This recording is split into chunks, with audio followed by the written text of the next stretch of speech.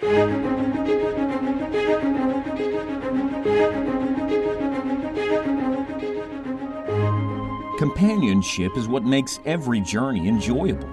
Today, we continue our journey with Jesus.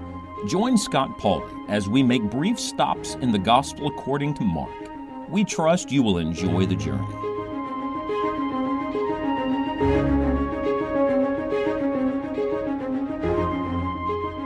Does your preacher ever go back and preach the same message over? It's not always a bad thing. As a matter of fact, a truth worth giving once is worth being repeated, and we don't get it all the first time.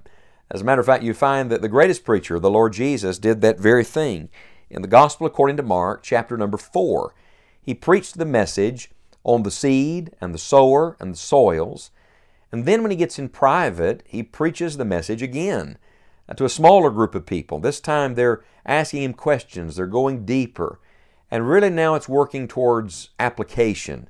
It was Spurgeon that famously said the sermon doesn't even begin until the application begins. And so really that's what you find beginning in Mark chapter 4 and verse number 14, where Jesus said, "The sower soweth the word, and these are they by the wayside where the word is sown.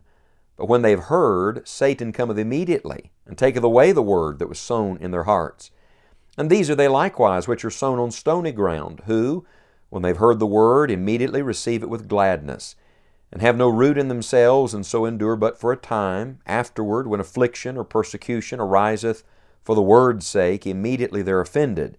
And these are they which are sown among thorns, such as hear the word, and the cares of this world, and the deceitfulness of riches, and the lust of other things entering in choke the word, and it becometh unfruitful. And these are they which are sown on good ground, such as hear the word, and receive it, and bring forth fruit, some 30-fold, some 60, and some 100. So there are 4 types of soil. We've established that already, but now Jesus elaborates. He explains a little more. And I do love the hunger of this particular group of people when they're alone with Him, asking Him, these disciples saying, "Tell us more." I hope you have that heart. I hope you never feel like I've arrived. The Apostle Paul said he had not apprehended. He was still pursuing. So if that's true of the greatest Christian that ever lived, no doubt it's true of us. We have much more to learn. And so go back to familiar text. Go back to the messages you think you understand. Ask the Lord to give you a deeper understanding and application of that truth. Let's look at the 4 applications Jesus made. First of all, He said there is the wayside heart. What is that a picture of? It's a picture of hard hearts. The wayside would be like the footpath in Jesus' day, the place that had been so trodden down that it was bare of any grass, and you're not going to get grass to grow on it because people are trampling on it all the time. He said that's a picture of the first kind of heart. Imagine a seed gets sown on it, truth gets given to it, but it never takes any root. It can't get beneath the surface. And so immediately the devil comes. And why does he come? He comes to take away the seed. The bird swoops down and snatches it away.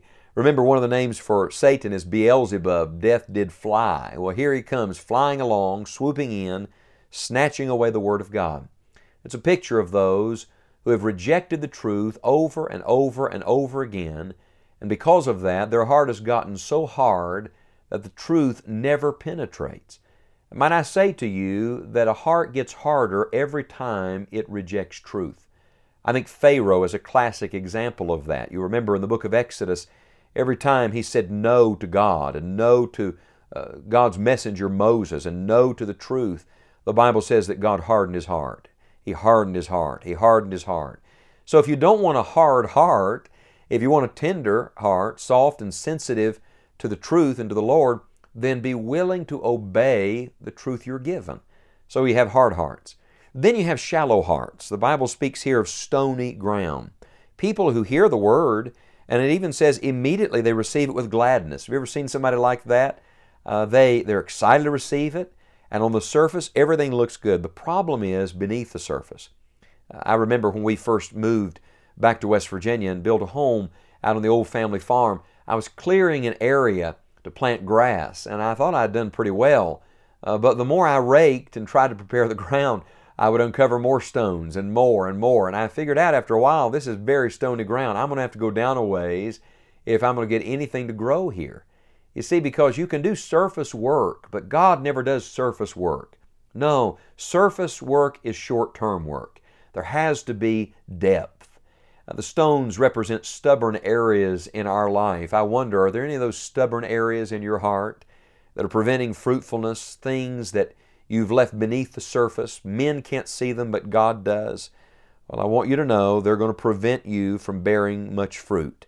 The Bible says in verse 17, these have no root in themselves. Oh, we need some people with root. We need some people with depth. Do you have a root system? Are you rooted in God? So many people trying to bear fruit, but they need to stop thinking about fruit, start thinking about the root first. Let's get anything out of God's way that shouldn't be there. What stony ground does is it makes it so that the roots don't go very deep. So when affliction comes, persecution comes, when the sun arises, immediately they just pass away. The Bible says they're offended. That's shallow ground. And then there are worldly hearts. This is represented by the thorny ground. They hear the word, but verse 19 says the cares of this world, the deceitfulness of riches, and then it says the lust of other things.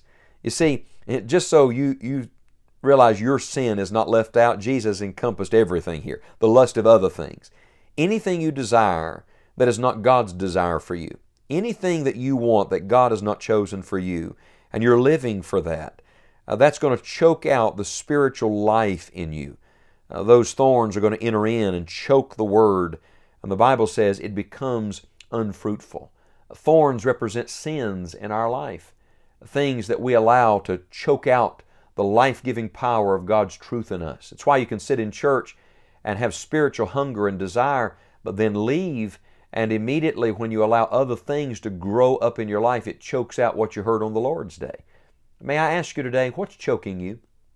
What's choking the life out of you? What's choking the fruitfulness out of your life? You got to deal with it. So God deals with a hard heart. He deals with a shallow heart. He deals with a worldly heart. And then finally, He shows us the receptive heart, this good ground for God. The Bible says in verse number 20, these that were sown on good ground are those, number one, who hear the Word. This is more than just physical hearing. This goes back to what He said earlier, he that hath ears to hear, let him hear. So they're willing to receive it. And then the Bible says they hear the Word and receive it. That's letting it take root.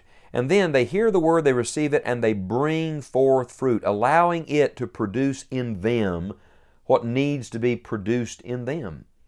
You know, God has a way of softening our hearts. He uses things to do that, to till up our fallow ground. And yet in the Old Testament, we're commanded to break up our own fallow ground. Jeremiah chapter 4 and verse 3, Hosea chapter 10 and verse 12. Could I challenge you today to deal with the sin in your life and the stubborn areas and the hard heart that is developed in all of us from time to time? Break that up and say to the Lord, Lord, I want you to speak to me again. I want to understand your truth, and I want you to produce the fruit in my life that only you can produce. I tell you, how much fruit is produced in you is up to you. The Bible says some 30-fold, some 60, some 100. How much fruit is up to you? It's up to how much you prepare your heart to receive God's truth. Now, picture 4 chairs, would you please? You're sitting in one of these 4 today. Which one are you sitting in? Not which one do others think you're in. Which one are you sitting in? Are you a hard-hearted person? Are you a shallow person? Are you a worldly person? Or are you a person open, receptive, and obedient to God? You choose how much fruit comes in your life this day.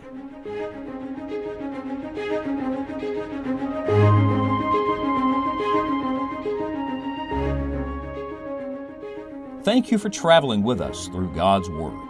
We would love to hear from you and share additional resources for enjoying the journey. Visit us online at scottpauley.org. May God bless you as you walk with Christ today.